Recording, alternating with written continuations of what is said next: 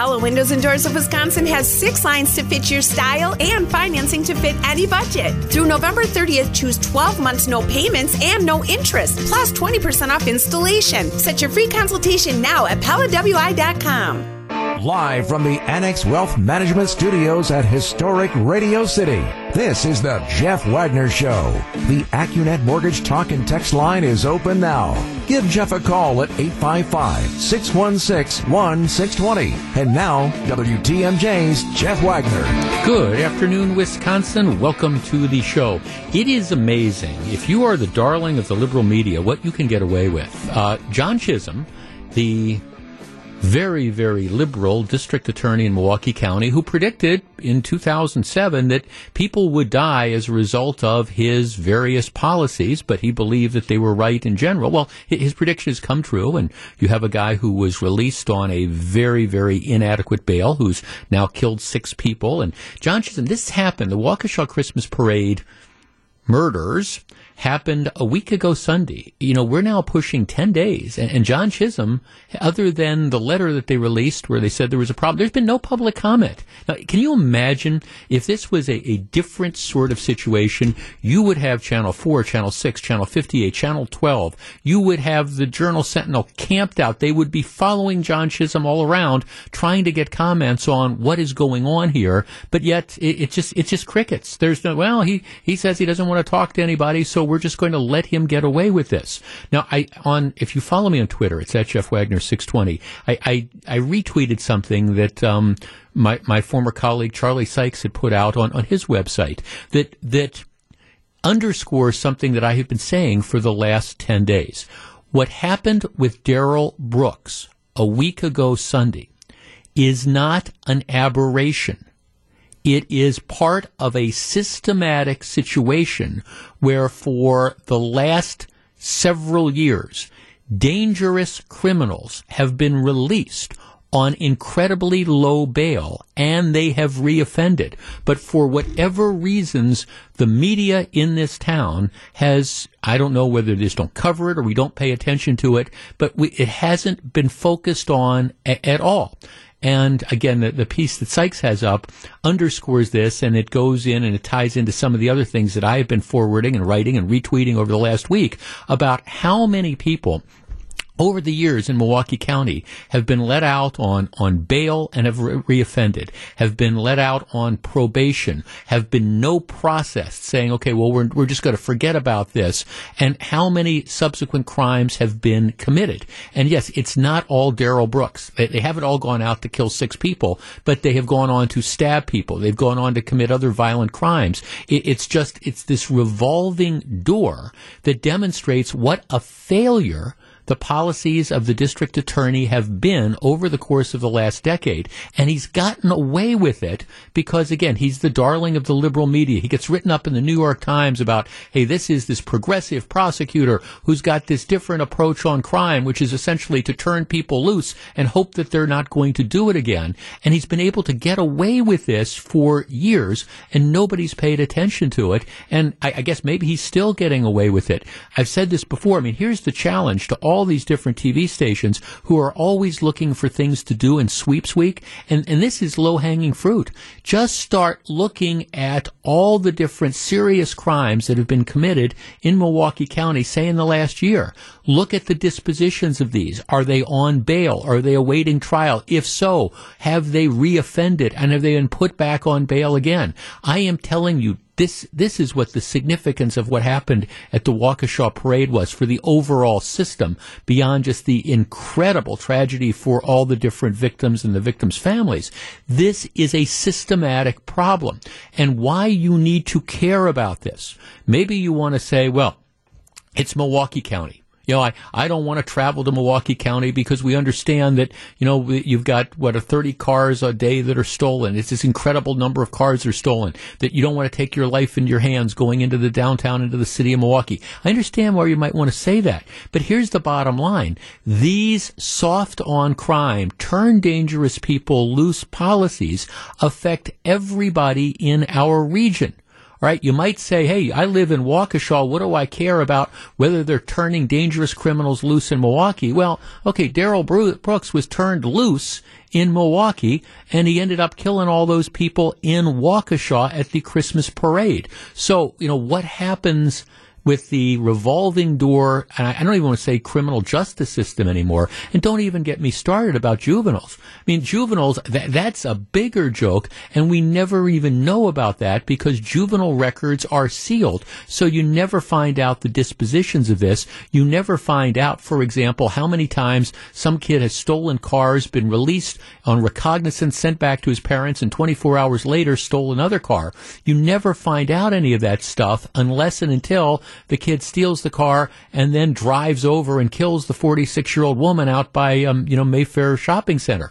Then maybe you hear about it. But we don't wave people into adult court. I mean, keep in mind, remember how quickly we forget. There was that guy, the kid that shot up Mayfair Mall, shot 7 or 8 people. He's being treated as a juvenile. This is what passes for a criminal justice system around here. It is policies that are implemented by judges, and it's policies that are implemented by the DAs. It's not the cops. The cops do their job. They'll tell you they are incredibly frustrated. But the bottom line of all this is, if there is any sort of silver lining which comes from the very, very dark cloud of what happened a week ago, maybe it's that we will wake up around here and recognize that you need a sea change in attitudes. This soft on crime, revolving door criminal justice system where we err on trying to constantly put people back on the streets, hoping that they are not going to reoffend, despite overwhelming evidence that they are in fact reoffending. This system does not work. People die. People get hurt. People have their property taken from them. It's a complete and total failure. And that's really, I hope, the lesson moving forward. I don't know if people are obsessing about, gee, should this have been a hate crime? Did he hate white people? Is that why he did it? I don't know. Don't know. That's not the big issue, though. The big issue is he shouldn't have been in a position to do this, and how many more of those Darrell Brooks are out there, and how long is it going to be before somebody, somewhere, holds the district attorney accountable for these policies that he correctly predicted 14 years ago would lead to exactly what happened 2 weeks ago. In any event, if you want to see the latest, I forwarded the Charlie Sykes article about this, which it reiterates a number of things that I've been saying over the course of the last 10 days. But, if there's going to be anything good that comes of this, it's maybe we will wake up and recognize that you need a change. I said earlier, I think it's time for John Chisholm to resign. I think these are the chickens coming home to roost. I have no hope that he's going to do that, but maybe, just maybe, we can start shining lights on what is going on and how at risk everybody in this region is because of what they're doing in Milwaukee. When we come back, all right, your kid is involved in a fight. What do you do? I'll tell you what 2 people did, and we'll discuss. Stick around. Welcome back to Jeff Wagner on WTMJ.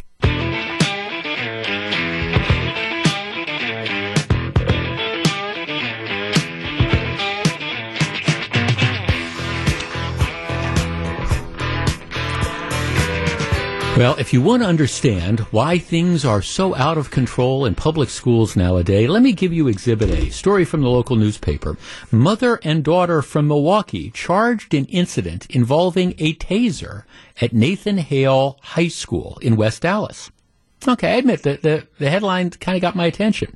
A mother and daughter from Milwaukee have been charged in connection with an incident at Nathan Hale High School in West Dallas in which a student was struck by a taser following a fight with another student. Okay. Catilia Scott, 50, and Danielle Lesueur, 28, each face a felony charge of being party to a crime of physical abuse of a child with a dangerous weapon, according to charges. All right.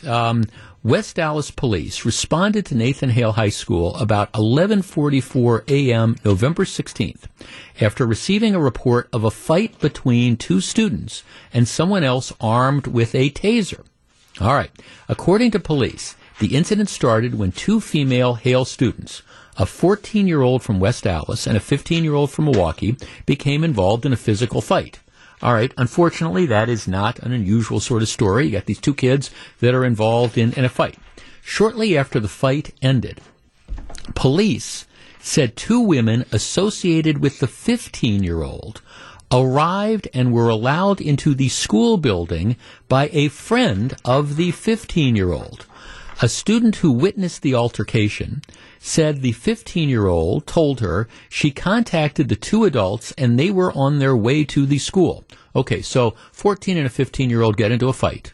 The 15-year-old calls, presumably her mother and someone else, and says, I've been involved in a fight. So the two adults rush to the school. One of the 15-year-old's friends lets them into the school. The observing student told the 15-year-old she shouldn't have done that, and the 15-year-old responded, it's too late now. The women entered the building and began asking, where's she at, according to the complaint. The observing student told police that one of the women walked up to the 14-year-old and swung at her, and the other woman had a taser and began tasing the 14-year-old. Mother and a daughter showing up. The mother initially, 50, initially denied using a taser, saying it was a cell phone and an app that made a taser sound, but later admitted to police that she was armed with a taser. She told police she disposed of it in a gas station dumpster, according to the complaint. She made her preliminary court appearance November 22nd. A cash bond of $1,000 was set, and a preliminary hearing was scheduled for December 1st.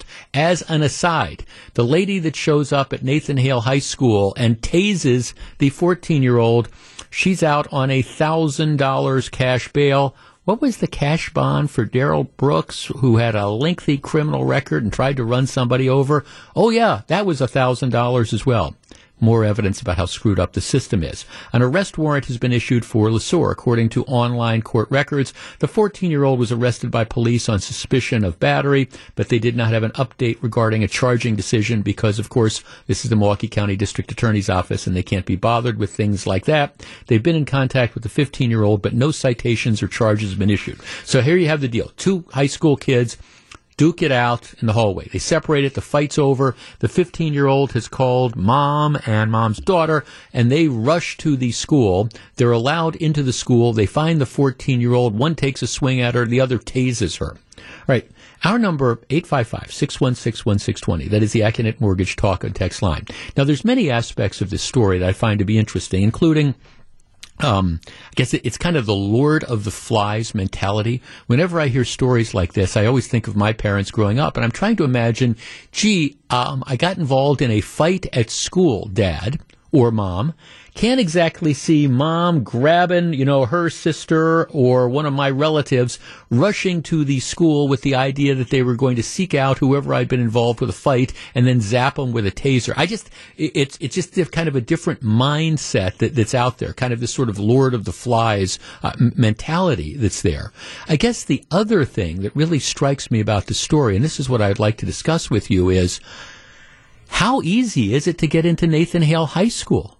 I mean, I guess that's one of the aspects that struck me.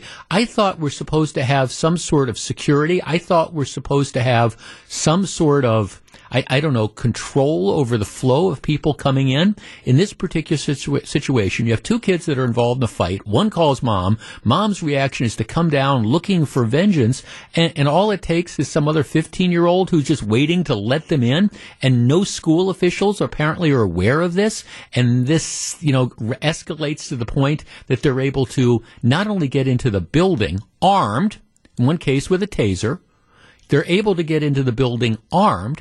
They're able to go far enough into the building to find the 14-year-old, and then they're able to assault the 14-year-old. Our number is 855-616-1620. That's the Acunet Mortgage Talk and Text line. Look, a lot of blame to go around here. I understand it. And it's an evidence of a completely dysfunctional sort of system.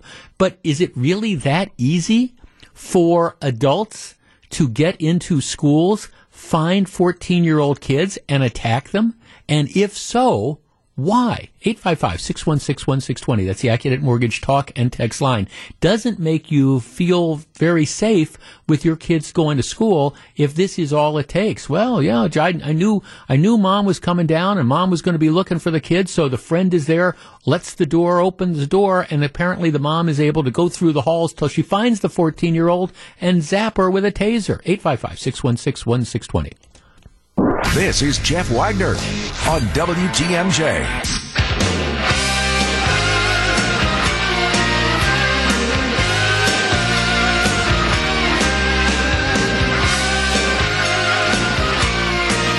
Eight 855-616-1620. That's the AccuNet Mortgage talk and text line.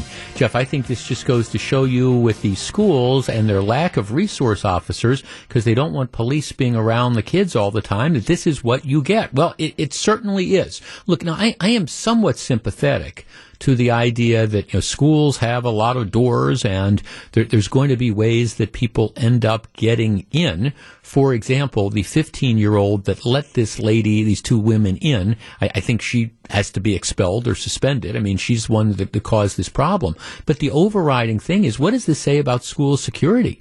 Where you can just, hey, there's this fight, and if you look at a lot of the fights that happen, this is what makes it worse. The school officials, they get it under control. In this case, it's a 14-year-old and a 15-year-old who are fighting with each other. They get it separated, they get it under control, but because you have mom and whoever rushing to the school because they decide that they want to get involved, and what kind of 50-year-old woman decides that she's going to rush to the school and her reaction is that she's going to taser the 14-year-old kid who was fighting with her 15-year-old? I mean, really, this is the reaction, and this is, what ends up, happening. Jeff, not sure about Nathan Hale, but when I was in high school at Tosa West, we had a guard on the door who made all guests sign in. Doors weren't locked, though. Well, now the doors are in fact locked. I guess this is, we talk about all these different precautions, but look, this woman, she showed up with a taser. Okay, I get it. And so you have a situation where a 14-year-old is tased. But what if this is a situation where, all right, we're going to show up with a gun. Maybe she decides that's how she's going to settle it. And this could have been a lot worse than having the taser that's there. How do you let something like this go on? One of our texters says the whole district was out of control when I was a substitute teacher there, and it sounds like it still is. Administrators there are way too lenient and do not use enough discipline. Well, that's certainly the case here, because it seems like the idea of discipline falls to the 50-year-old mother who thinks it's a good idea to show up at school with a taser. This time it's a taser. Next time it could be much, much worse. What the heck is going on with school security? This is Jeff Wagner on WTMJ.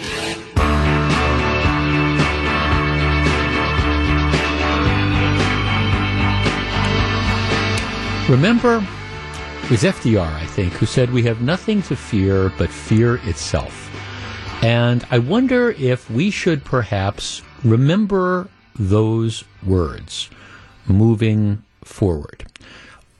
On Thursday, Thanksgiving Day, we got some reports out of South Africa that they had found another variant. And there's all sorts of, we found all these different variants to COVID. All right, there's a number of variants, and you hear about the Delta variant, but all these other variations of the virus, nobody gets too concerned about them because they're all slight variations. Well, this variation, they call it Omicron, or Omicron, you can pronounce it either way, that's fine.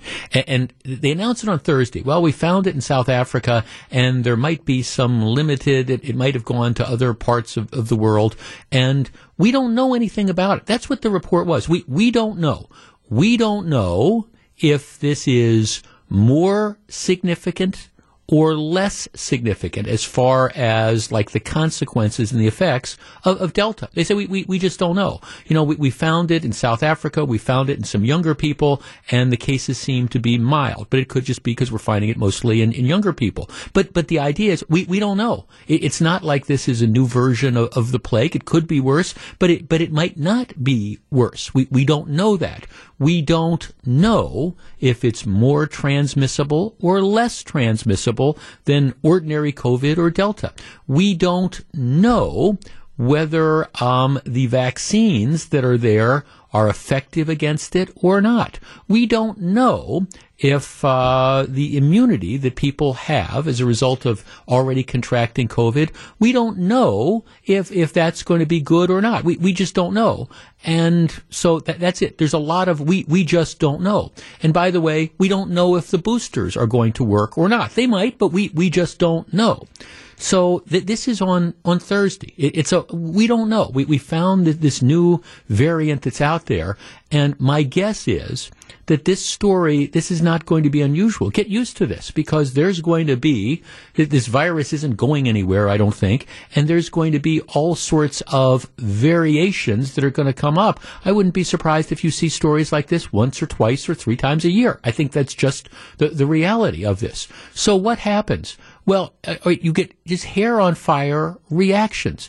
The stock market on Friday goes into the tank completely. People are all freaked out. Okay, well, maybe we're going to have to lock down things and stuff like that. Now, across the world, and this is something that I did support, they put in temporary, travel holds. Let's try to figure out what's going on. But it's not like anybody was talking about lockdowns. It's not like we're talking about this being the bubonic plague. We just don't know anything about this. And yet we are in this worldwide panic.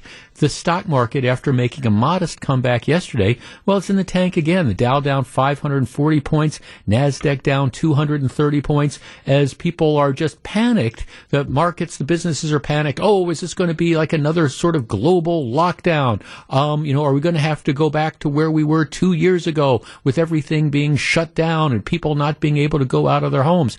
And of course, we don't know any of this. There's no evidence that suggests that. There's no evidence that suggests that this is actually going to that it's in the United States now, much less that it's spreading all across the United States. And yet we're completely and totally freaked out about this. We don't know if the vaccines work against it. Yet we're telling everybody, well, you better go out and get a booster shot. Now, I'm not against vaccines. I'm not against the booster shots. I'm getting a booster shot tomorrow at 4:30. I'm getting my booster. So, I think that's the right thing to do.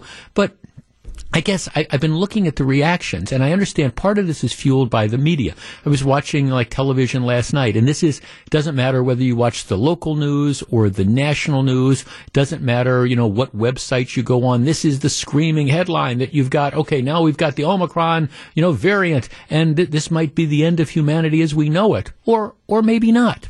All right, our number, 855-616-1620. That is the Accunet Mortgage talk and text line.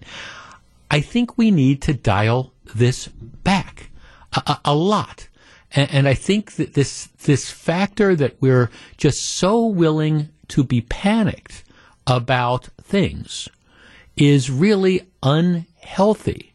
Look, this could turn out to be really bad. I concede it, theoretically. But there's no evidence right now that is, in fact, the case. Matter of fact, the evidence that's coming out of South Africa, at least right now, is that this variant is mild. Now, that might not turn out to be the case. Maybe, a month from now, we'll figure out something different. Maybe 2 months from now, we'll figure out something different. But this idea that, oh my gosh, that we're going to have to go back to lockdowns. We all have to go back to wearing masks. We have to go back to this. We have to worry about all these things. I'm sorry, I don't want to live this way. I think that people need to be responsible. You need to do stuff that fits within your comfort level. But don't we also need to realize that COVID as a virus is going to be with us for probably most of our lifetimes now? And yes, you want to be smart about it. And yes, nobody wants to get it. But once again, it's not the bubonic plague for most people. And if you're in one of these high-risk categories, yes, you want to take great care, just like you want to take great care not to get the flu or things like that. And I appreciate that COVID is different than the flu. But still, if you're in a high-risk category, you want to take all sorts of measures to make sure you don't get sick with various types of things. Are we overreacting to these various variations of COVID?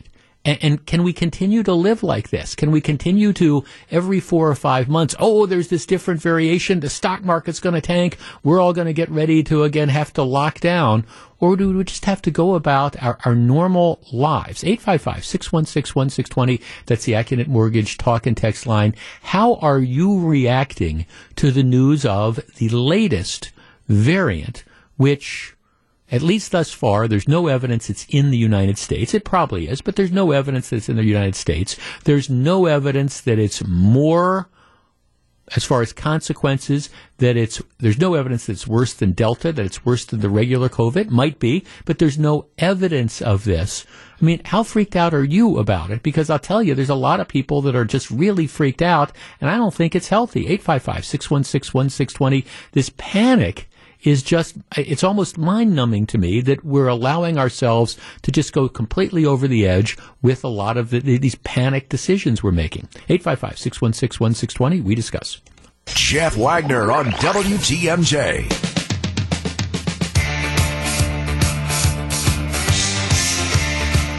855-616-1620. That's the AccuNet Mortgage talk and text line. Okay, here's one of the texters. Well, Jeff, simple answer to all this. Solve all the COVID problems. Get vaccinated. No.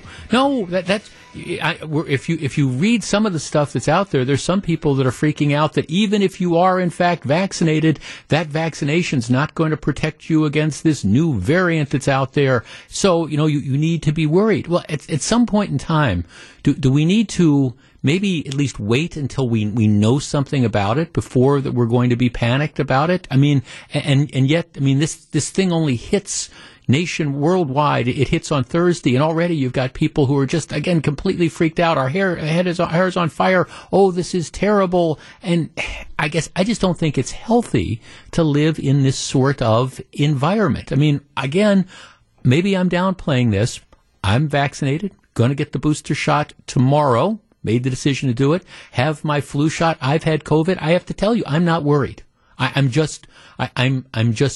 not worried about it because there's so many other things that I want to worry about, that I have to worry about in my life. I'm not going to worry about this, something that may become an issue, but right now, isn't. Let's talk to Julie. Julie, you're on WTMJ.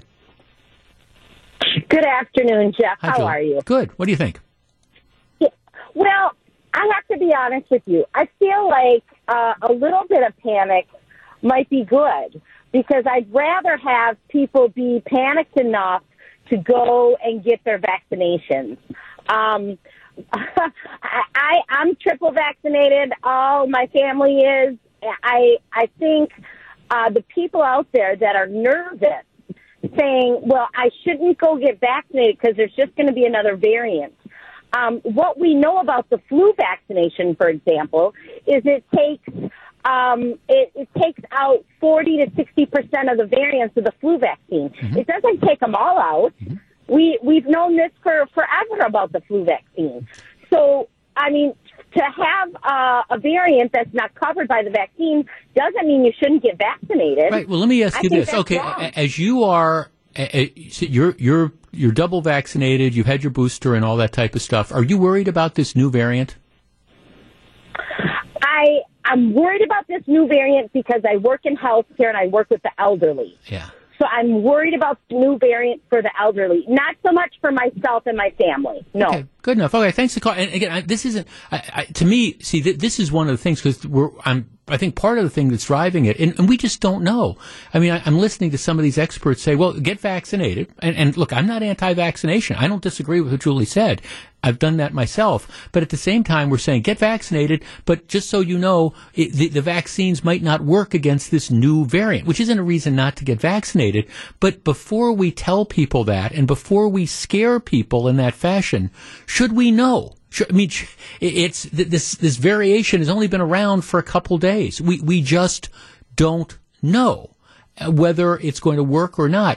Maybe instead of just hair on fire, let's scare the crap out of everybody. Maybe it should just be, look, here's what we're going to do. We're studying this.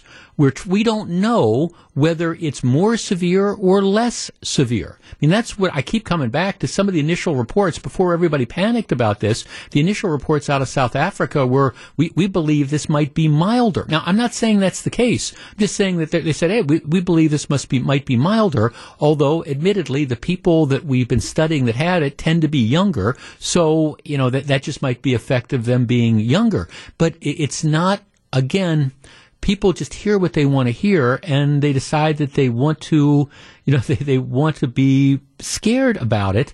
And I don't want to live like that for the next 15 or 20 years. And that's kind of what we're looking at. You get the idea that we're overreacting because, all right, this is the latest thing. This is something that nobody ever heard about until last Thursday, and now it's, oh my gosh, we might have to shut down the world again. Well, I don't buy that. I think what you have to do is just take this in stride and make sort of conscious efforts. Jeff, I'm vaccinated. I have been since April. I wasn't really concerned about getting COVID before that or since, and I'm not really concerned about the new variant myself. COVID is a part of our lives for the foreseeable future, and I think we all need to accept that and stop acting like it's all brand new again. Yeah, I think that's the case. One of the things that I firmly believe that we have done is, I think in some respects, we focused on some of the wrong things when we look at COVID.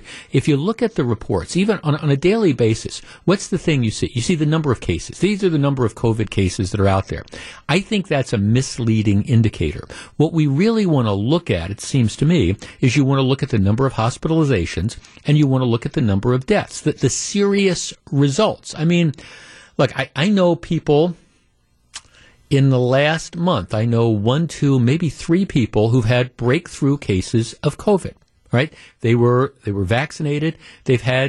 Somehow they got diagnosed with COVID again. In all those cases, it was extremely mild. The vaccines, while they didn't prevent them, I guess, from getting the breakthrough case, they did not get sick. It was, again, a mild cold, and, they were better in a couple days. They isolated and did those things. So, did you want to see them have that breakthrough case? No.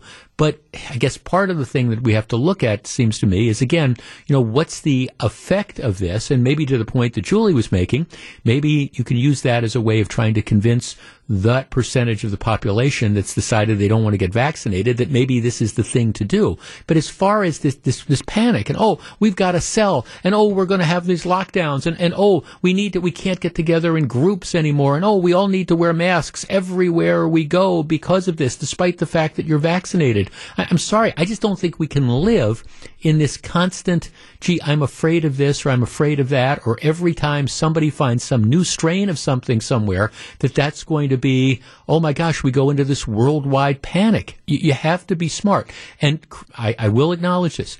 I thought Biden, while somewhat slow, did the right thing by saying, okay, at least short term, let's put on a travel ban. Let's try to figure out, what we're dealing with here. And I thought that was reasonable for a very short period of time once we know. But, if you're supposed to follow the science, don't you have to figure out what the science is before you panic? And my answer would be, yeah, that's the better way to go.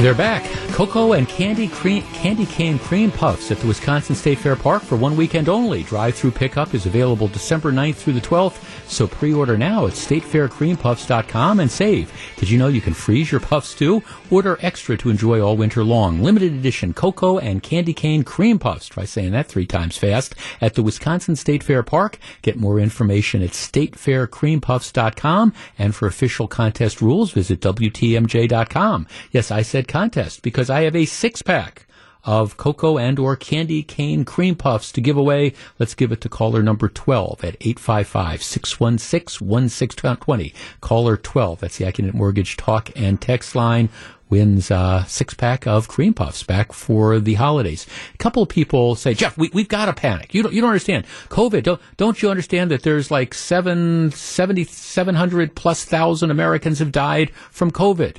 And this is, it's just terrible. And of course, you don't want to see anybody die from COVID. You don't want to see anybody die from anything. Many of the people who died from COVID had underlying health conditions, that COVID's what put them over the edge. But yes, it's terrible. But at the same time, 659,000 Americans die yearly from heart disease. 600,000 people die yearly from cancer. Right? This is just, and that's on a yearly sort of basis. And do we Do we obsess? Do we sit there and say, well, I'm not going to go out. I'm not going to live my normal life because I'm worried I'm going to get cancer. I'm worried I'm going to get heart disease. I mean, there are some inherent risks. And I'm not saying be irresponsible with things, but the reality is, for whatever reason, there's some people that I just think thrive on being terrified by the prospect of COVID. And it might be that this new variant is something that's really worth being terrified for. Okay? I understand that. But we don't have any evidence that suggests that. We don't even have any evidence that it's in the United States right now. So until we know more about it, wouldn't it be smart to simply not panic, decide the world is going to come to an end, we're going to change our lifestyle all again, when it might just not rise to that level? And that is my only point. Live from the Annex Wealth Management Studios at historic Radio City, this is the Jeff Wagner Show. And now, WTMJ's Jeff Wagner. During the break, I got a text from one of our listeners about this. Jeff, one of my all-time favorite movie quotes from the movie Men in Black. Tommy Lee Jones. Tommy Lee Jones. He had the line, he said, "A person is smart. People are dumb, panicky animals." Now, I don't know that I fully agree with that, but there is, we do collectively sometimes choose to panic. And maybe people think that panic is appropriate, and I think there's some of the others of us who think that, maybe a more cautious approach is better, unless you want to live in a perpetual state of panic. Okay, before we move on from the COVID discussion, I want to, again, go where angels fear to tread when it comes to one thing. Again, I always have to go through this because I believe in vaccinations. I'm vaccinated. I've had COVID. I have antibodies. I had a test. I've been vaccinated, and I'm going to go get the booster shot tomorrow. So I believe that is important. I also believe that even though once you are vaccinated, I buy what the science is. The science pretty much says that even though you can get a breakthrough case of COVID, if you've been vaccinated, the chances are your chances of having to be hospitalized after you've been vaccinated are very, very rare. It can be a unicorn situation, but it's very, very rare.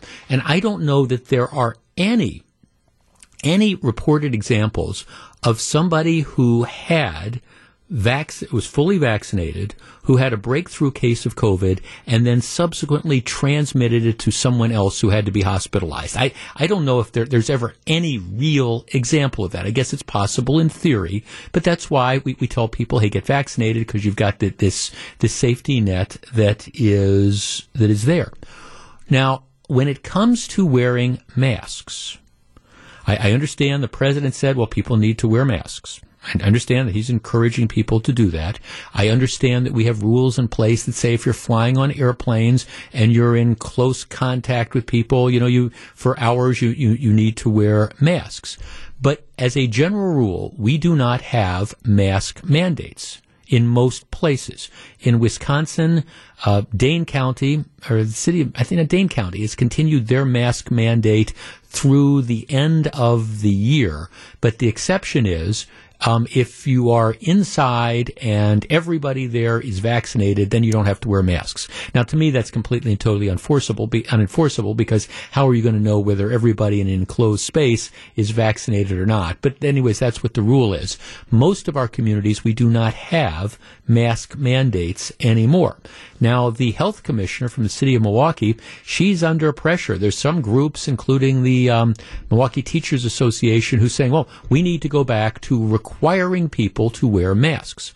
Now, one of the things that I have noticed, and I don't do most of the shopping in our family, thank you, Fran, but every once in a while I do. And over the weekend, I was out and about just a little bit. I went up to Target, told the story yesterday, I went up to Target to buy light bulbs of all different things. And I ended up going into a grocery store, and I went into a hardware store. So I've been around. Now, it's a limited sample size. Because typically when I go out, I go into restaurants. And when I'm in restaurants or bars, I don't see anybody wearing masks. Because the reality is it's just not practical. I mean, if you're going to be eating, it's just not practical to be in a restaurant or a bar and, having to wear a mask.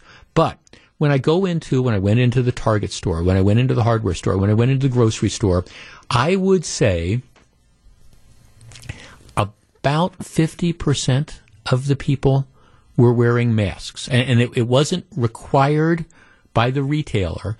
These were decisions that people had made. And I don't have a takeaway as to whether as to what was a particular age group. I mean, were these like people that were all in the 70s and 80s that I was seeing? I don't know. I don't have enough of a sample size. But I would say about half the people that I saw were wearing masks. And I thought that was fine. I was not, by the way. I was fine with that. That was a decision that they voluntarily made to do it. If it makes them feel safer, that's great. And I don't know their vaccination status. These are people that, maybe they weren't vaccinated, and so that's why they were in fact wearing the masks. I don't know what it was, but I'd say it's about 50%. And I think that's great. If people decide that that's the decision that you want to make to wear the mask, that's fine. My question is it time to rethink mask mandates? Given the fact that you've got this mystery variant that's in South Africa now that, might be working its way here, is it time to sit and say, okay, well, even though we've got an X percentage of people who are vaccinated, we need to, even though we recognize that if you're vaccinated, your chances of contracting COVID are much less and your chances of being hospitalized are much less than that. Is it time to revisit the idea of mask mandates? Should government step in and say, you've got to wear masks? 855-616-1620. That's the AccuNet Mortgage talk and text line. As far as I'm concerned, if individual retailers and businesses want to impose that rule, they have the right to do it. And then you or I have the decision as to whether it's enough of an inconvenience that we're not going to patronize the business. They have the right to make the rules. Individuals have the right to decide whether they want to go out and wear masks in public, or heck, if they want to wear masks in private, that's fine. But should government come in and tell businesses and individuals that anytime you're somewhere inside, you now have to go back to wearing masks? 855-616-1620. I'm not on board with that. What do you think? Welcome back to Jeff Wagner on WTMJ. 855-616-1620. Jeff, it's time to rethink mask mandates. Everyone should be required to be masked 100% of the time. It's the first line of defense against this virus, and it's highly effective. So 100% of the time, anywhere you go, you should wear a mask, which pretty much, all right, means we're going to go back to closing down bars, and we're going to be going back to closing down restaurants 100% of the time. Sorry, I think... somebody else texted me and said, Jeff, I'm 46 years old. I wear a mask all over the place. I'm vaccinated. But you know what? I think it's great for my health. I haven't had a cold. I haven't gotten sick since, I wear the mask all over. To which I say, go with God. I think that's a great individual choice to make. And I understand why people might be making that choice. But that's the individual choice that you make, as opposed to the government telling you have to. Jeff, I shop in the North Shore, and I'd say about 50% of the people still wear them. I think it's a personal choice. I don't think government should require. And, that's fine. Jeff, I'm vaccinated and boosted. If we want more people to get vaccinated, requiring people like me to wear a mask will be counterproductive to that effort, and it really doesn't serve that much of a purpose. Yeah, I think you've got, an element to that. I mean, that's always been the argument. Now, I understand that, again, and whenever I go down this route, people will say, well, just because you have been vaccinated doesn't mean that you can't get it and that you can't pass it on. And in the abstract, that is true, although there's not a lot of reported cases of somebody who's been vaccinated getting that breakthrough case and then passing it on to somebody else who is vaccinated, and that causes them to have the breakthrough case. Is it possible it's occurred? I guess it's possible, but let's face it, that's not where the major transmission is. The people, by and large, who are going into the hospitals are the people who are unvaccinated. The people who are coming down with COVID right now, by and large, are, what was the last numbers I saw in Wisconsin? I think it was like 80% were people who were unvaccinated. So the reality is, some point in time, people are making this decision that they're choosing to not be vaccinated. Okay? That's not the purpose of this discussion. But if you make that decision that you're not going to be vaccinated, you understand that you are accepting some degree of risk that those people who've made the decision to get vaccinated don't have. So I guess at some point in time, the question becomes, if you have in fact made the decision to get vaccinated and boosted and all those things, and you don't care to wear a mask for whatever reason that's out there, should the government require you to do that in order to protect somebody who has had the option of getting vaccinated themselves and has decided by and large not to do it? And that's sort of the fundamental question. In the law, they call the notion acceptance of risk. And from the perspective of COVID, if you do not get vaccinated, you have a much higher risk of coming down with COVID than somebody who is vaccinated. And again, depending on, what your health status is and what your underlying health conditions are, again, if you're not vaccinated, you have a much greater risk of ending up with a bad result. Not saying statistically that it's a huge risk, depending on what category you're in, but you have a much greater risk of coming down with COVID. Jeff, remind everyone that mask mandates are temporary. It's not forever. It's temporary until this thing passes. Well, no. I guess that's sort of the point of all this. They aren't temporary. I mean, at this point in time, I'm not sure COVID is ever going to pass. I mean, seriously, it goes back to what we were talking about in the last half hour. I mean, you think, okay, we've been worried about the Delta variant, the Delta variant, the Delta variant, and then all of a sudden, on Thursday, you get, we've got this new variant that's out there, and we don't know anything about it, but now we're all scared that this is going to come in, and this is going to be like the next plague. No, I mean, why do we think this is temporary? Actually, I think this idea of mask mandates and stuff like that from the government that wants to impose it, I think it's a permanent and a perpetual type of thing. Until this thing passes, tell me when COVID is going to pass. I mean, seriously. And for people who say it's going to pass when everybody gets vaccinated, well, everybody's not going to get vaccinated. That's just kind of the reality that's out there. And now we might be being told that even if you're vaccinated, that might not protect you against some new form of variant. We don't know that. I don't mean to be alarmist about it. But this idea that these are temporary restrictions, I'm sorry. I think we're kind of past that. When does this end? And don't get me wrong. If you want to wear a mask out in public because you're vaccinated and you nevertheless think it's going to give you some added protection, or you don't want to run the risk of running across somebody who's unvaccinated, who might be particularly vulnerable, and you might be a breakthrough case and you might transmit it. Okay, I mean, I appreciate that. That is your decision to make. I respect it. I think nothing about that. But I don't think the government should be telling people that, okay, once again, we need to go back and everybody needs to wear a mask inside, vaccinated or not. You're listening to Jeff Wagner on WTMJ.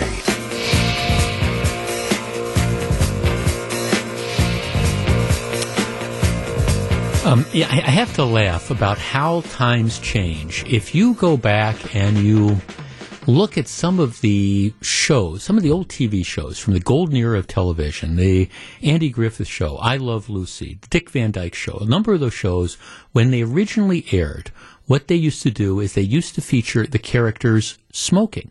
Matter of fact, cigarette companies were sponsors of a lot of these shows. So, you watch Dick Van Dyke, you watch Andy Griffith, you watch I Love Lucy, they're smoking cigarettes all the time. Now, in some of the reruns, they've gone back and they've kind of digitally altered them and they've taken out some of the scenes. But, we're concerned about smoking. That's kind of like the ultimate no-no, even though it was something that was very, very commonplace back in the 50s and 60s. Over the weekend, and I mentioned this, and this was the lead up to our Pop Culture Corner topic on Friday. Over the weekend on Disney Plus, they dropped a 7-hour, 3-part documentary on the Beatles on the making of the movie of the record Get Back. And it was done by Peter Jackson, who's the guy that did the Lord of the Rings thing. Over the weekend, I watched the whole thing. It's long. And what it does is it follows the Beatles on, it's like day by day over 3 weeks. And it shows how they're making the record that turns out to be Get Back, and how they're creating songs for that, and they're also trying to plan for a TV special or a live concert or something that ends up them playing on the rooftop of their building. But it's interesting. I found it to be fascinating, but I like that kind of stuff. It's very interesting also because you see the creative process. You can watch Paul McCartney. For example, he's just working on verses to what becomes Get Back. And you can just watch them going back and forth, and they're throwing out lines, and you can just see how these songs develop, which is how I've always understood songs develop, where you get a verse, and then you just keep playing the verse over and over and over again, and you start throwing in words till you actually get it. So it was a very interesting thing. Again, maybe a little bit long, and you need to sort of be a hardcore fan to watch it.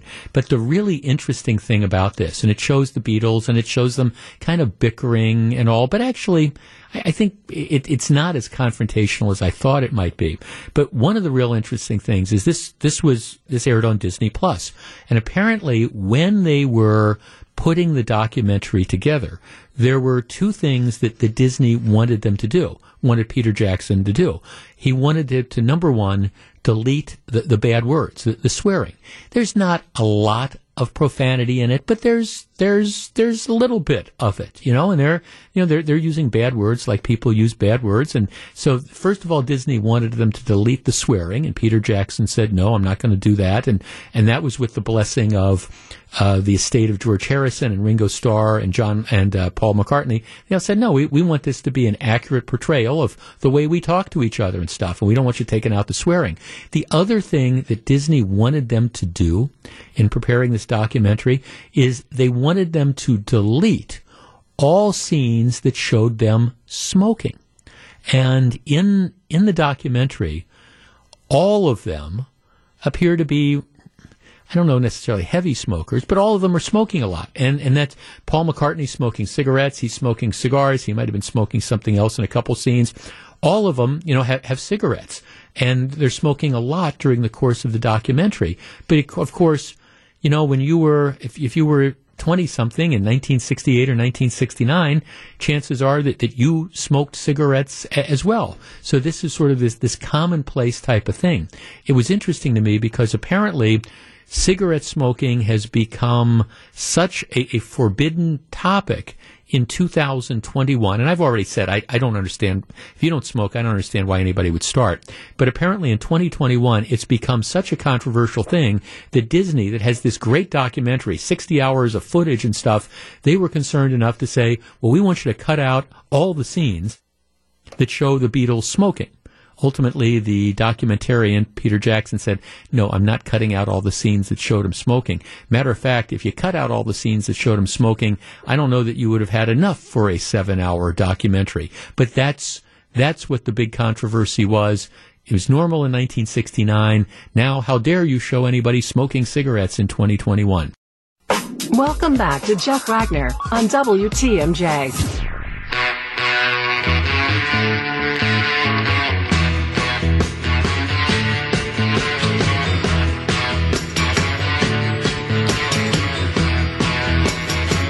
Tomorrow, the United States Supreme Court is going to hear arguments on a case coming from Mississippi, which could end up being the basis for ultimately overturning the case from the early 1970s, Roe versus Wade, which guaranteed pretty much an unlimited constitutional right for women to seek abortions. Here's the situation. And the Supreme Court, they can do all sorts of things with it. They could overturn the Mississippi law that I'll tell you about in a minute. They could affirm the Mississippi law. They could decide the case on other grounds. There's all sorts of different ways that they could move towards this. But here's the deal. In Roe versus Wade, the Supreme Court essentially said women have a constitutional right, an absolute right, your body, your choice, to have abortions. And the only line they provided was unless and until the fetus was viable, which means that it could live outside the womb. Back then, that was typically about, the thinking was that was 28 weeks. 28 weeks. So, abortions within the first, 28 weeks would essentially be permitted. As our knowledge and as science has changed and evolved, now the viability standard is about 23 weeks. That's what they estimate. They say after about 23 weeks, they think that the fetus, the baby, should be able to live outside the womb. In Mississippi, they have passed a law which, with very, very narrow exceptions, like life of the mother and things like that, medical emergency, it limits discretionary abortions to the first 15 weeks of pregnancy. Now, the way it works is they estimate that about 95% of all abortions take place within 15 weeks.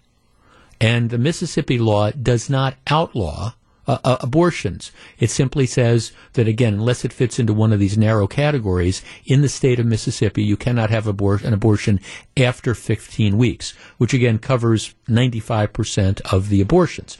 The issue then is, I guess, that the Supreme Court could do a number of things. They could say, all right, look, we're going to just adhere to Roe versus Wade. This 15-week thing is arbitrary. Boom, and so we're going to continue with the viability test, 23, 24, 25, 28 weeks, whatever that's going to be. So we're going to continue with Roe.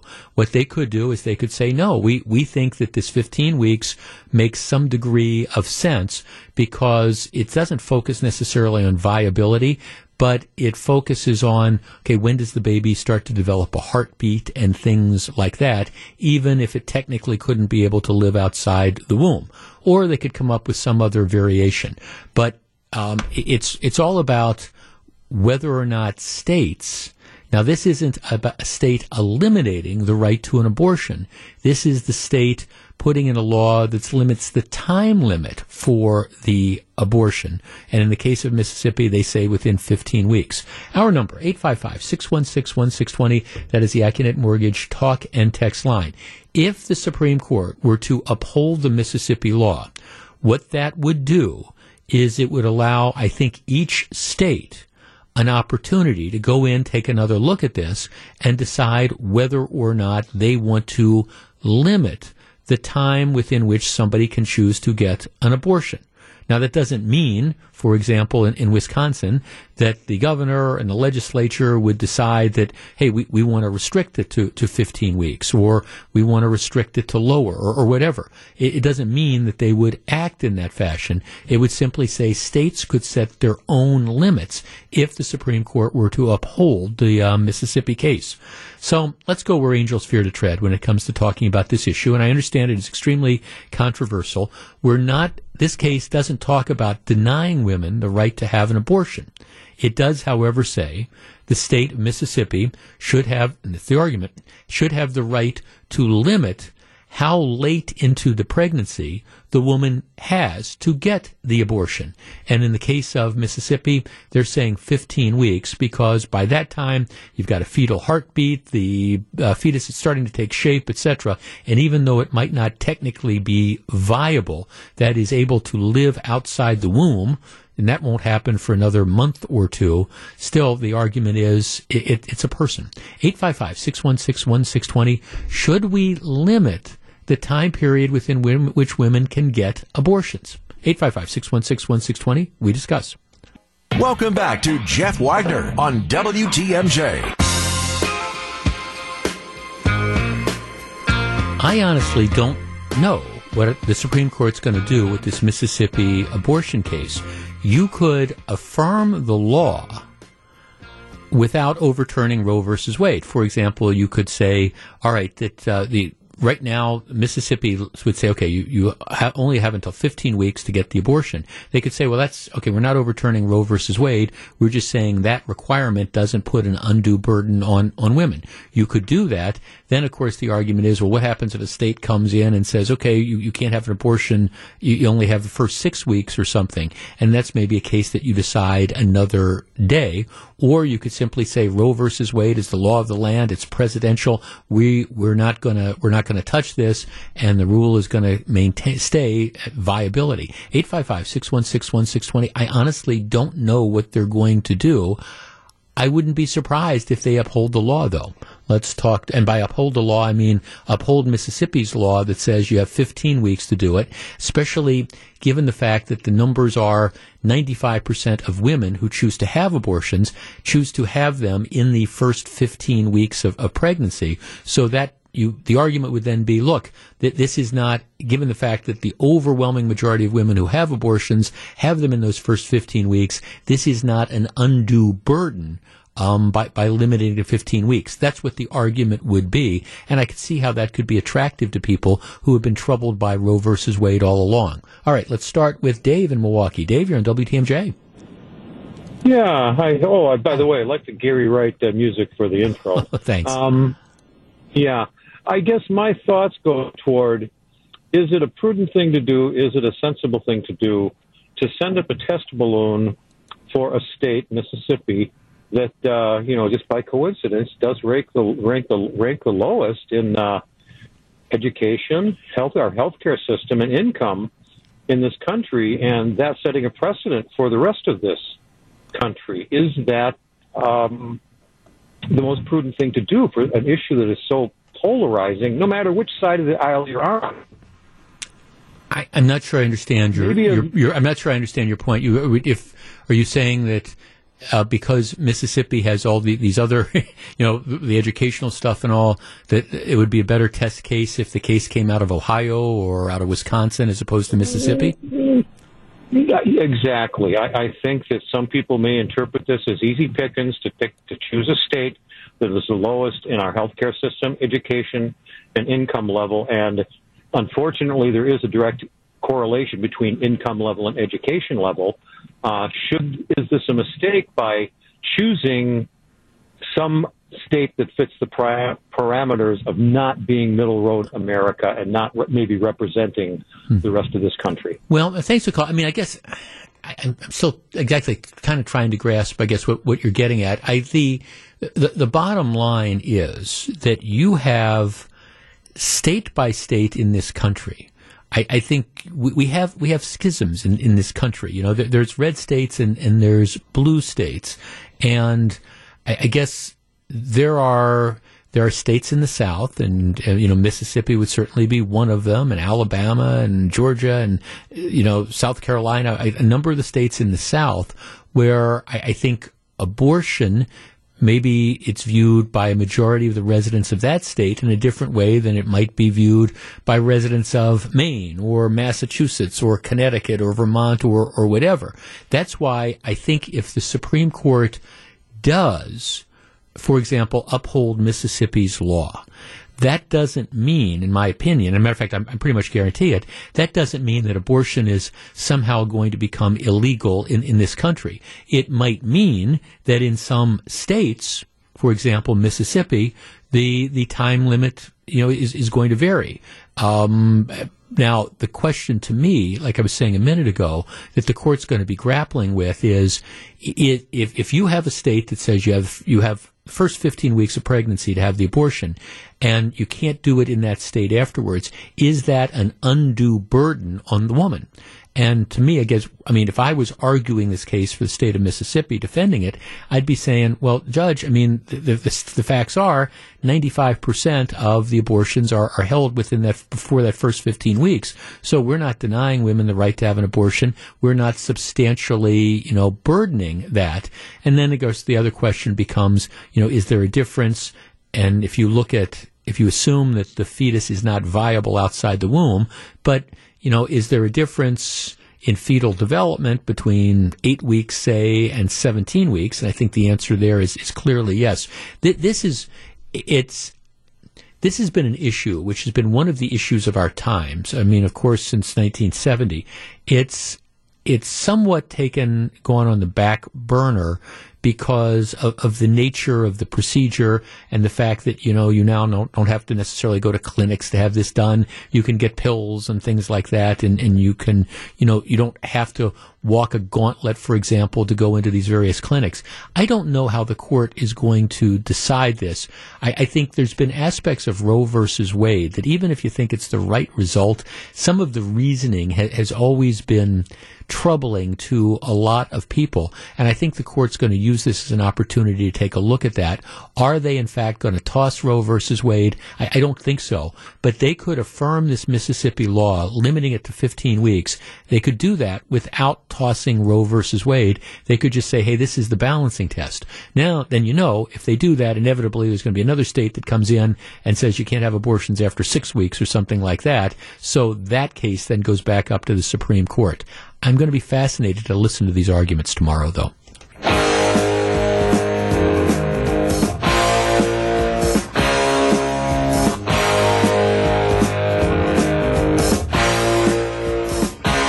Well, he's got more problems now than simply being called Fredo. Remember Chris Cuomo, who is the CNN commentator / anchor, and he got very, very offended. His brother was former governor of New York and presidential wannabe candidate Andrew Cuomo, and Chris Cuomo got very offended when he was referred to sort of derisively a lot of times as Fredo, reference to Fredo Corleone, kind of the weaker, dumber brother in the Godfather series. And he got very offended by, how dare you say that? That's a slur on Italian Americans and stuff like that. And it kind of showed this sort of thin skin because it wasn't really a shot on Italian Americans. Admittedly, the Godfather character was Italian, but when you call somebody, when you say, hey, Fredo, he's Fredo, what you're doing is you're referencing the weaker, dumber, younger brother. That's what the thing is. And he chose to kind of play this is terrible, I'm being slurred because I'm Italian American. He chose to play that card and get a little bit of sympathy. But Chris Cuomo has much worse problems now than being labeled Fredo. I think everybody knows the scandal that his brother Andrew got involved in, and all these different instances of sexual harassment involving women, and ultimately, the strategy was deny, and then ultimately it just became too overwhelming, and he ended up resigning somewhat in disgrace. Well, all right, it's getting worse because there's transcripts of the interviews and investigation that the New York State Attorney General had conducted, and they just released them yesterday, 2 days ago. And what is coming out is that Chris Cuomo, the CNN anchor, was up to his neck in advising his brother Andrew how to handle the ongoing scandal. The records show that he gave detailed feedback on his brother's statements to the press. He gathered information about upcoming stories involving his brother's accusers. Hey, this woman she's going to be coming forward and saying you groped her or whatever. Well, here's what we know about her. So in essence, he was acting as, again, a confidant and an advisor for his brother. Now, don't get me wrong. I understand this. My brother Scott is, without a doubt, my best friend. Would I say I love him like a brother? I love him more than you could possibly love a brother. He's my best friend, and I think we are as close as you possibly can imagine. And he, I think, would tell you that over the years he always refers to me as his significantly older brother. I'm 7 years older, but I think he would tell you that over the years I've kind of been a mentor to him and things like that, and we are extremely close. If my brother were ever in a situation where he was involved in the object of some sort of public scandal, like Andrew Cuomo was, there's no question where my loyalties lie. And there's no question that I would be doing anything. I would be advising my brother. I'd be working with him. I would be trying to do everything I possibly could to, I don't want to say minimize that, but to try to help him work his way through whatever those problems were. We're brothers. That's what family does. I'm not talking about ethical violations or things like that, but I'm talking about, that's where my loyalties lie. My loyalties lie with my family. And I think, for most of you, if you ask that question, hey, if your brother, your sister, your mom, your dad was in trouble and, was involved in a scandal or something, would you want to help them? And the answer is, I think most of us would say yes. Maybe there's somebody here or there that says, let him flail. But that's not the reaction with most people. So I understand the motivation. And I understand what's going on. But if it was a situation, for example, where again, in my role as a commentator or something, and my brother's involved in the middle of a scandal, I recuse myself. There's no way I talk about it on the air. There's no way that you set up, maybe you end up leaving your job if you decide that, you really want to go, that there's that much of a conflict. But I understand why you put your brother first. I get that. So I don't fault Chris Cuomo for that. What I do fault him for, though, is apparently trying to have it both ways. So while he's trying to be an impartial news person and actually even offer stuff like that, behind the scenes, he's working to advise his brother. He's using the resources that he has access to at CNN to try to dig up dirt on the accusers. He's reviewing the different statements while other people at the station are then making news decisions as to what's newsworthy or not. It's a big deal. And I guess in light of these revelations and in light of the fact that this is something he was doing, presumably without the knowledge and or permission of his bosses. I mean, it's not like he went to CNN and said, you know what, while my brother's going through this, I want to take a leave of absence. Okay, I want to go help him out. I want to be a confidant. I want to be an advisor. I want to review the statements. I want to work on his behalf because I think he's unjustly accused or whatever. It's not like he said, I want a leave of absence. He's trying to do his job at CNN while at the same time, I think without knowledge of some of the people at CNN, he's using resources to try to help his brother. That is such a huge ethical violation. It's not funny. And it's amazing to me that Chris Cuomo is still working there today. I would not be surprised if any moment that changes. Live from the Annex Wealth Management Studios at historic Radio City, this is the Jeff Wagner Show. And now, WTMJ's Jeff Wagner. Good afternoon, Wisconsin. Welcome back to the show. So, Mike Spalding, you getting ready to drive up to Green Bay and place some bets on some sporting events? I'm not going to make a separate trip, but if I find myself in Green Bay, I might wager a bit. Yeah, when I go to Las Vegas, and I go once a year maybe or so, and I end up in the sports book a lot. Playing slots does nothing for me, and I quickly get bored playing blackjack. So I end up sports betting and betting on horses and stuff like that because I find I lose money slower. It's just, you bet on a baseball game or whatever, and the game's going to take 3 hours, and you can sit there and you get a couple beers and you watch the game. Whereas, if you're going to lose and you got a chance you can win, but if you're going to lose your money, you lose it slower than you can playing slots and things like that. Yeah, and there's like highs and lows. Yeah, slots is, to me, so anticlimactic. You push the button and it's gone. Right. Yeah, I've never. So I mean that's it. I mean, is this going to be a big success? Do you think?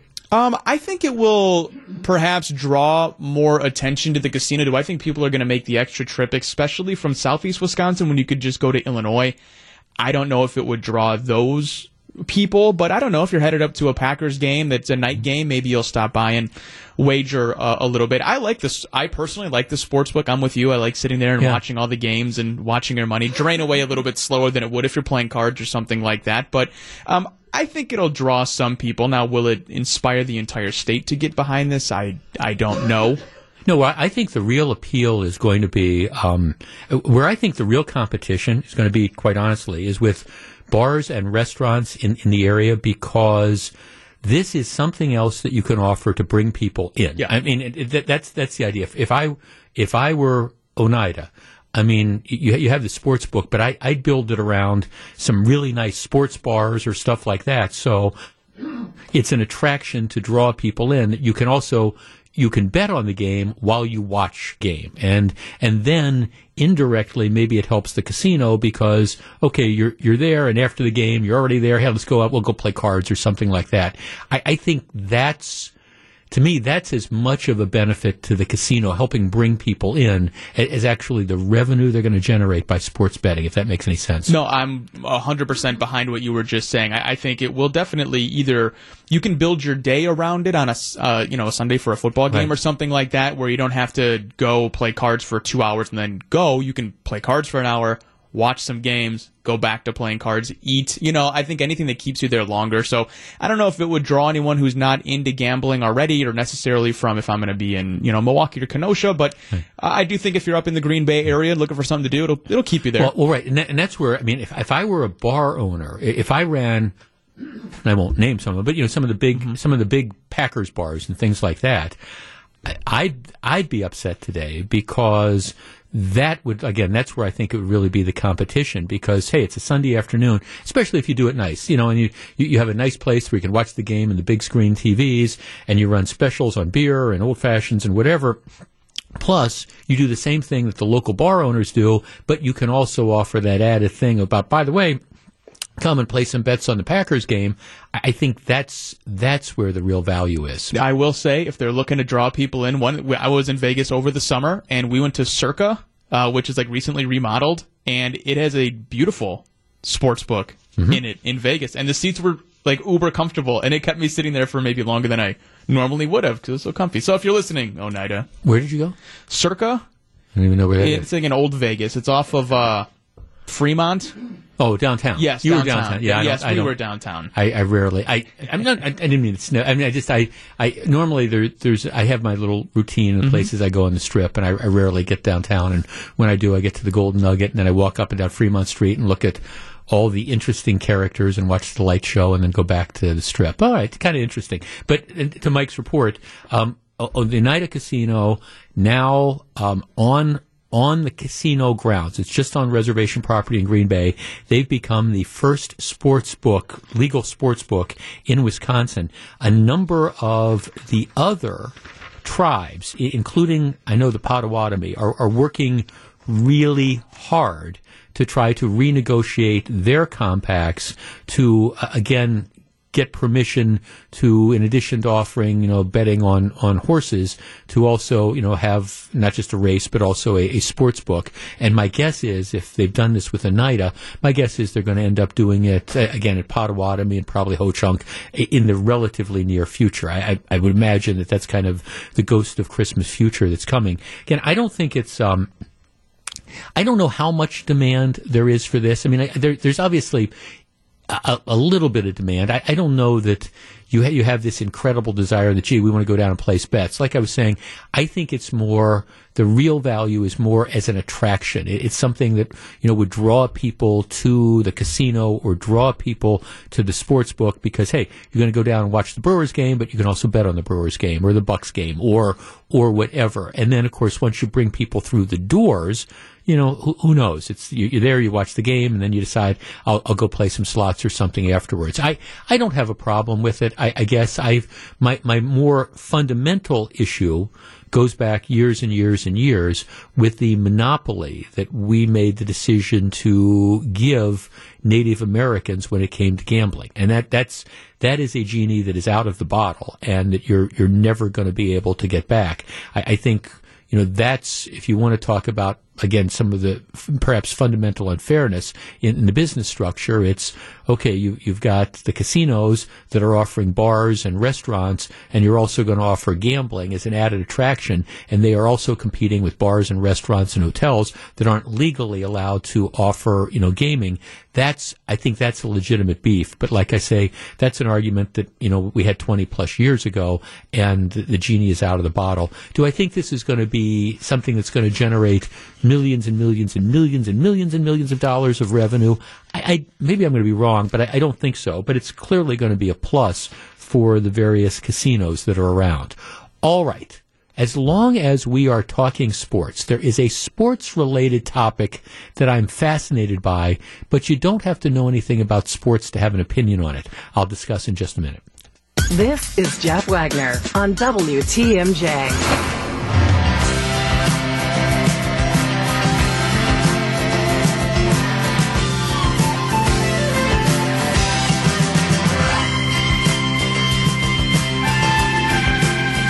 Okay, Brian Kelly. You know who Brian Kelly is? Brian Kelly is the head football coach, or up until yesterday, was the head football coach at Notre Dame. And Golden Domers are incredibly irate about this. Brian Kelly has been the head coach at Notre Dame for 12 years. I think just in the last week or two, he became the winningest coach in the storied football program of Notre Dame. He was well paid for that. He made about $5 or $6 million a year for coaching at Notre Dame. And Notre Dame is in the running for the college football playoffs. They haven't announced, who's going to be in the top 4. But depending on how things work out over the next weekend or so, Notre Dame has a chance to be one of the top 4 teams to play for the National College Football Championship. So the season is very, very much active. Well, Brian Kelly, who's been the head coach at Notre Dame for 12 years, announced yesterday that he's leaving Notre Dame. He's going to go to LSU and take the coaching job at Louisiana State University. The reports are he's going to be paid somewhere between $9 and $10 million to go coach at LSU. So he's, if not doubling his salary, he's coming close to doubling his salary. And you might say, well, who needs more than $5 million? But that's easy to say if somebody else is offering you $9 million. The problem is he's left Notre Dame really high and dry, because their season is not over. There's a chance that they might have a chance to play for the, again, collegiate football title. Maybe not. We don't know yet. But he's already said, I'm gone. I'm bailing on the team. Apparently, he didn't even have a meeting with the team to tell them that he was leaving. They completely and totally, blindsided his members of his staff. Was apparently completely blindsided as well. He didn't tell them anything. He just cut the deal. Then the deal became public, after this had happened. So, he's going to be making, in the neighborhood of $9 to $10 million a year. It's a 12-year deal. So he's making a ton of money. Didn't give Notre Dame a chance to match it. He decided that he wanted to move. But he does this before the season is over. Now, there's no direct urgency. I mean, he could have waited until after the Notre Dame football season was over to leave. Would LSU have held the job for him? I don't know. LSU might be taking the position that, hey, we've got, we're willing to pay you, over $100 million over a 12-year contract, but we want you to come here and we want you to come right away. So we insist that you got to bail on your team. You got to leave them, high and dry. So they might have said that, but he could have always said, well, no, if you want me, you've got to wait, because I have a loyalty and I have a dedication, and I've got to finish this season with the team that I played with. Our number, 855-616-1620. That's the Accunet Mortgage talk and text line. This was apparently a legal thing to do. I don't think that there's anything that Notre Dame can do to stop him from leaving and from doing this. But we often talk about, college athletics not being different than pros, and it's supposed to be about the kids, and we care about education and things like that. On the one hand, I certainly wouldn't fault this guy for leaving for more money if he thinks that that's a better opportunity or whatever to go to LSU. But the way he did it strikes me as being extremely sleazy. And I guess that's the word I want. Just extreme. If I were a football player that had been recruited to come play for Notre Dame for this guy, and I'd played for this guy for 3 or 4 years and contributed to his success that put him in a position that he could earn $100 million a year. I guess on the one hand, I'd feel a little bit betrayed that he was leaving, but all right, that's you got to look out for yourself. But the fact that he's leaving before the season is over, I think, says a lot about his character. And I think it's a sleazy thing to do. 855-616-1620. That's the Accunet Mortgage talk and text line. And I can understand why every player on that Notre Dame team and the Notre Dame administration would feel betrayed by this. Not that he wanted to leave, not that he got a better opportunity, but that he bailed at this point in the season. And like I say, if I were one of the kids that had been recruited and had played for this guy for a few years and had busted my tail so that we were winning games so he could be in this position, and I found out he's walking out on me before arguably maybe the biggest game of my college career, I'd be hacked off. 855-616-1620. We discuss in a moment. Jeff Wagner on WTMJ. 855-616-1620. Jeff, you sound like a Notre Dame fan. No, I'm really not. Coaches don't get noticed when they get fired. It's a business. And did I mention $100 million? Okay, here's the difference, though. All right, coaches who have contracts who get fired continue to get paid. All right, so it doesn't. That's what happens. You get the contract. You don't have to. You don't have to coach the team. They can say, "Hey, you're gone," but the university is on the hook to pay them. In this particular case, the guy had a contract. They don't enforce these things because, as a practical matter, when the coach comes in and says, "I'm done. I want to leave," they have almost no choice. So it's different. He walked out on the team. Yes, he could have been fired at the end of the year. He could have been fired in the middle of the year, but he would have at least been paid. Here, he just left them high and dry. And I'm sorry, I think it is a sleazy thing to do, and that's the best word that I can come up with. Let's talk to Scott in South Milwaukee. Scott, you're first. Hello. Good afternoon, Jeff. Thanks for taking my phone call. Sure. No, on this topic, the same thing happened with Wisconsin back when Bielema left after winning the Big Ten championship, and then the same thing when Gary Anderson left after they won the Big Ten championship. I mean, my general take on this topic is that and I think that the NC2A, whatever, should put in some sort of rules around this topic.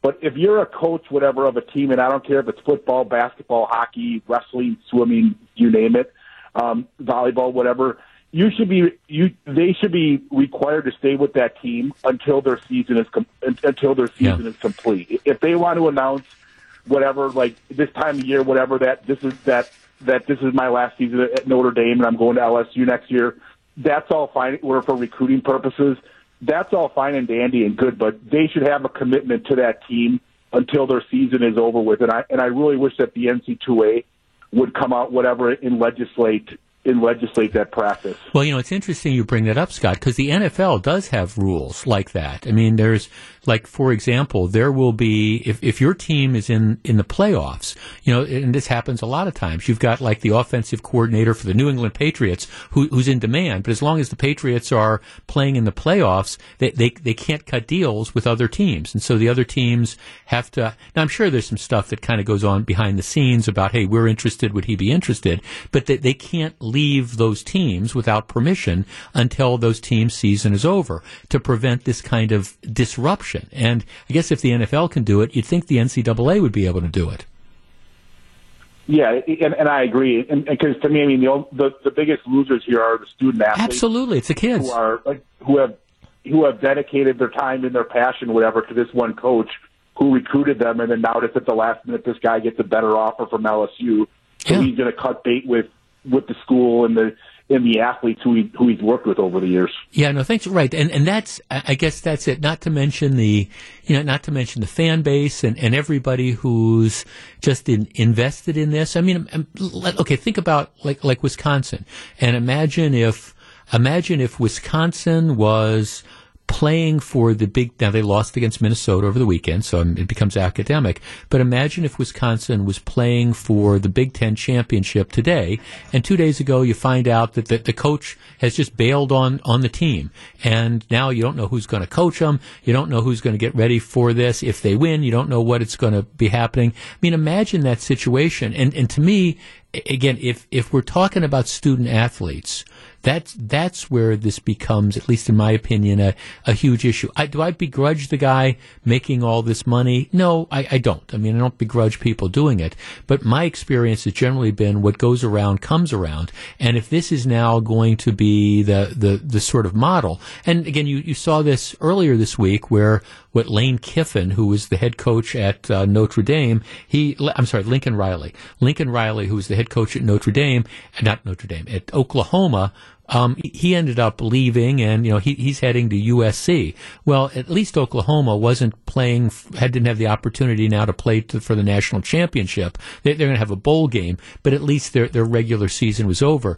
Notre Dame in this situation is still in the thick of things, potentially to win the college football championship. Sorry, I don't begrudge people making money, but this just strikes me as being wrong. When we come back, we'll find out what John McCure has on his mind for Wisconsin's Afternoon News.